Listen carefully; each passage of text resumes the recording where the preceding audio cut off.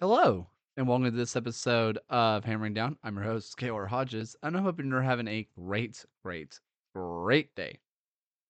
This is coming out a little bit later than I wanted it to.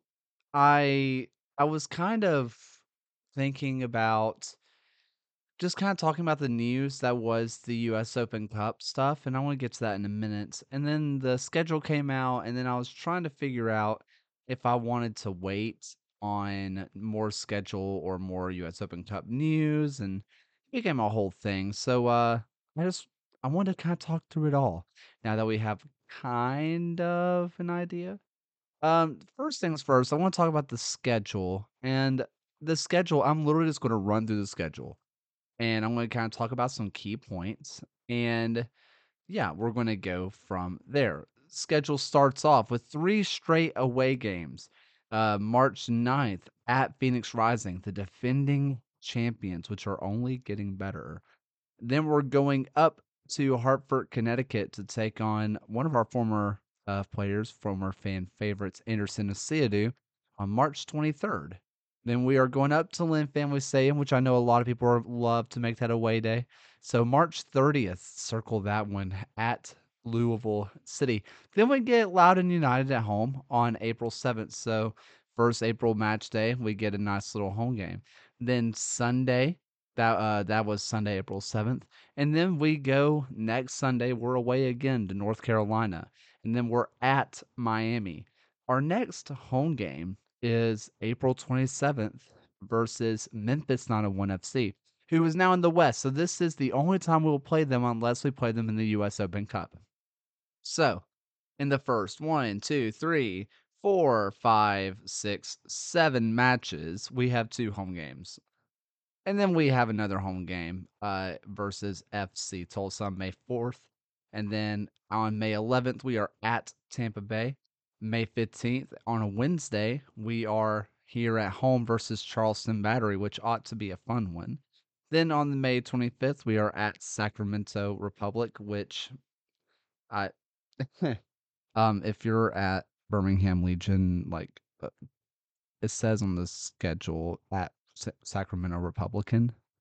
That just check that out.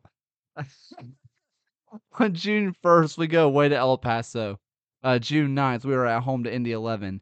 On June 19th, we are host to San Antonio FC with who has Juan Agudelo now. Juan Agudelo just signed with San Antonio FC just earlier today as I record this.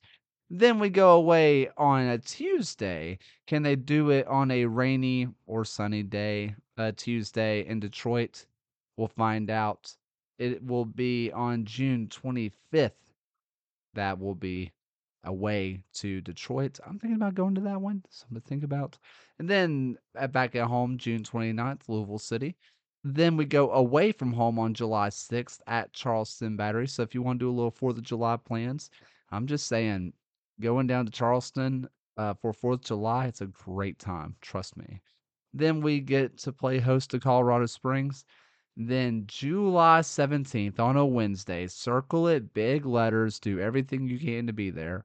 Cano Smith, Gabriel Alves come back to town with Rhode Island FC. That one should be fun. Then we go out to Isotope Park at New Mexico United, Saturday, July 20th. And then we have Orange County at home. Then we have Hartford at home. Anderson Asiadu comes home. Then we go out to Monterey Bay. Then on a Friday, we get Detroit City back here, Friday, August 16th. Finally, we get Pittsburgh Riverhounds on Saturday, August 24th. We get them at home. It reminds me of Paw Patrol, according to that one video, which was hilarious. At Rhode Island FC for August 31st. Then we get into September, a long break. September 11th, Wednesday, we have Tampa Bay at home. Then Saturday, we are at Loudoun for the 14th. And then on September 22nd, we are have Miami at home. September 28th, we are at Pittsburgh.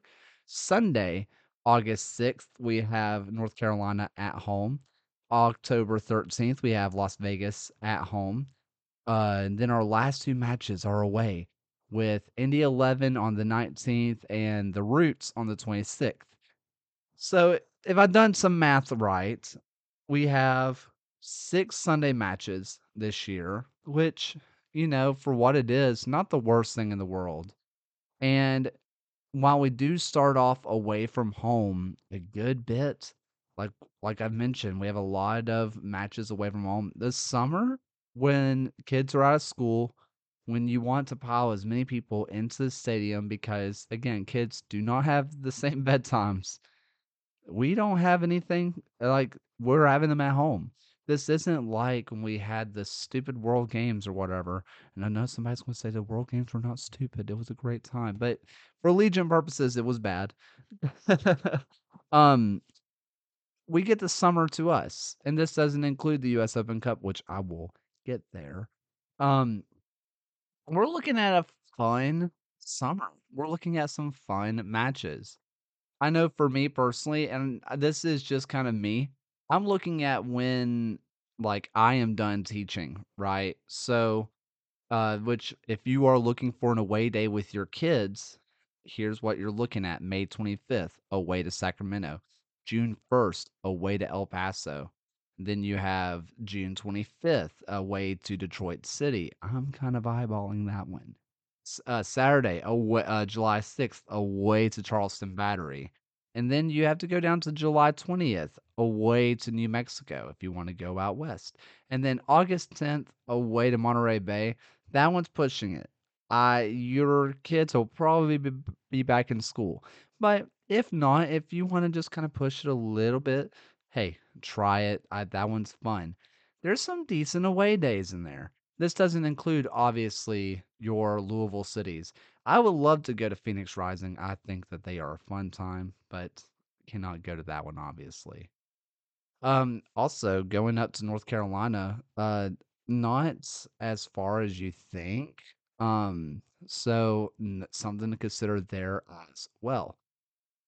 Now, let's talk about the US Open Cup. If you have not been following along with the US Open Cup, basically MLS last Friday announced that they were going to be pulling their first teams out of competition, which means, like, if you want to understand what that means, if this would have happened last year, Legion would have played the basically Carolina. I think they call them Crown or Crown Legacy, which is basically uh, oh my gosh, Charlotte FC 2.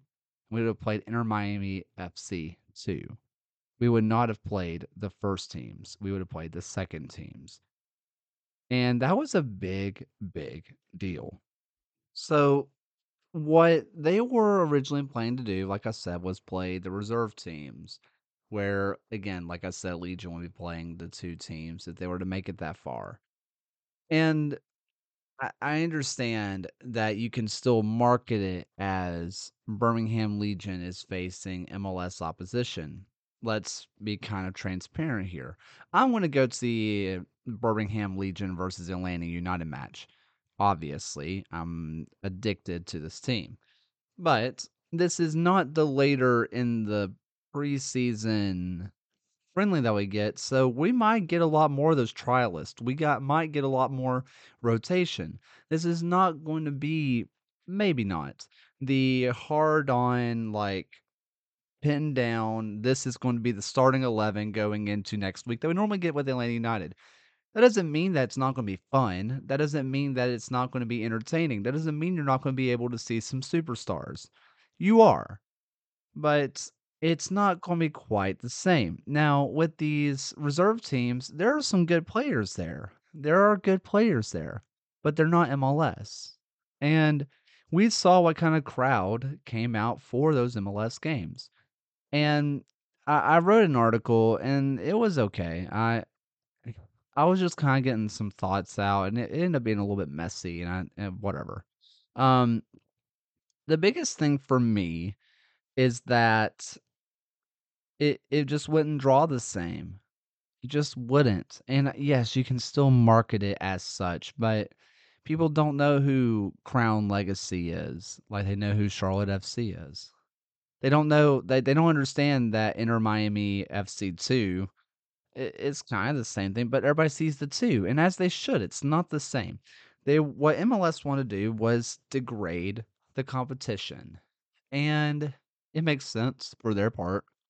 The winning team gets $300,000. I could be wrong here, and someone from wherever can correct me, but I've read the CBA for USL a few times, unfortunately, and I don't think there's any kind of reward. I don't think there's anything like that for winning the league. I don't think there's any prize money. If there is, there's definitely not any prize money to like the order that you win it, unless you win it all. In the US Open Cup, there is the last remaining D2 team is going to be the team that gets the $25,000, which is a huge deal. That's another player you don't have to sell to stay alive. The winning team getting $300,000, getting $300,000 is huge. That's one of the biggest transfers in USL history. Meanwhile, that's some players' wages in MLS. There's a reason why MLS didn't care about the competition because financially it did not matter to them. But think about how much 18,000 people mattered to Legion. Really think about that. Getting 18,000 people through the door in Birmingham, Alabama. Think how much both recognition and just money, money, money, money, money that meant to Birmingham Legion FC. That meant a lot. Getting 14 or 12,000 people, whichever one it was, through the door in Birmingham for Charlotte. Think about how much that meant to the club. 14,000 people doesn't mean the same thing to MLS as it does to USL, and that's just the facts, and that's why MLS doesn't care. The USSF, the US Soccer Federation, basically came out and said, "Nuh-uh, you're not going to do that." And so far, we haven't seen the retaliation from MLS. We haven't heard any like, "Oh, we're going to get you," like we're going to do it anyway. We haven't seen any of that. Although I wouldn't be shocked if it happened. And I just kind of wanted to just mention that because some of you aren't on soccer internets all the time, and that's fair. If you didn't know about the US Open Cup thing, this is like a shock. Like, what? How could they do that? Because I know several of you follow MLS teams. That's fine. I follow FC Cincinnati. I've talked about this before. I was at some of their inaugural matches in the USL, their first every year. I also was at pretty much their entire US Open Cup run. It was back in 2017. It was fun. It was so much fun. And the biggest thing was it was so organic. It was so nice during the USL days. And then it went to MLS and it wasn't the same. I could not support the team the same way as I could Legion. And some of that's own backyard, that's your local club. I get that. But another part of it is that what you get in the USL is so organic. Think about what happens when you go onto the field after a game and get autographs. Think about your kids getting to go onto the field. There that would never happen in MLS. Just think about that. Also, it wouldn't happen if we had turf or if we had grass. And I understand some people miss the autograph alley, but I think what we have right now is so much better. And I know people want grass, but also the game getting onto the field is the coolest thing ever to me. Um yeah, I don't know. Just kind of something to think about. Um but MLS you don't get that experience. You don't get that same connection. Think about after the game when you see players going around and shaking hands, signing autographs, taking pictures, and at the Birmingham Legion level.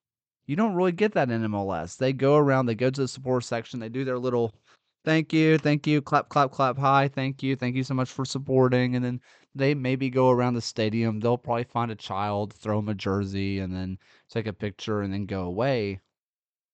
That does the USL, that's kind of unacceptable.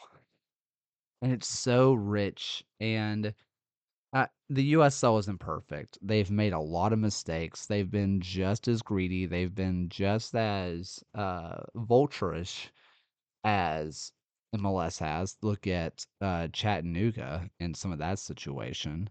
Um, that's, I mean, that's just how it is. But also, I just think that I just cannot imagine the USL trying to destroy the oldest competition in soccer in the US. And I think the third oldest in the world. Unreal. And I don't know. It's just the kind of something that just really blew my mind.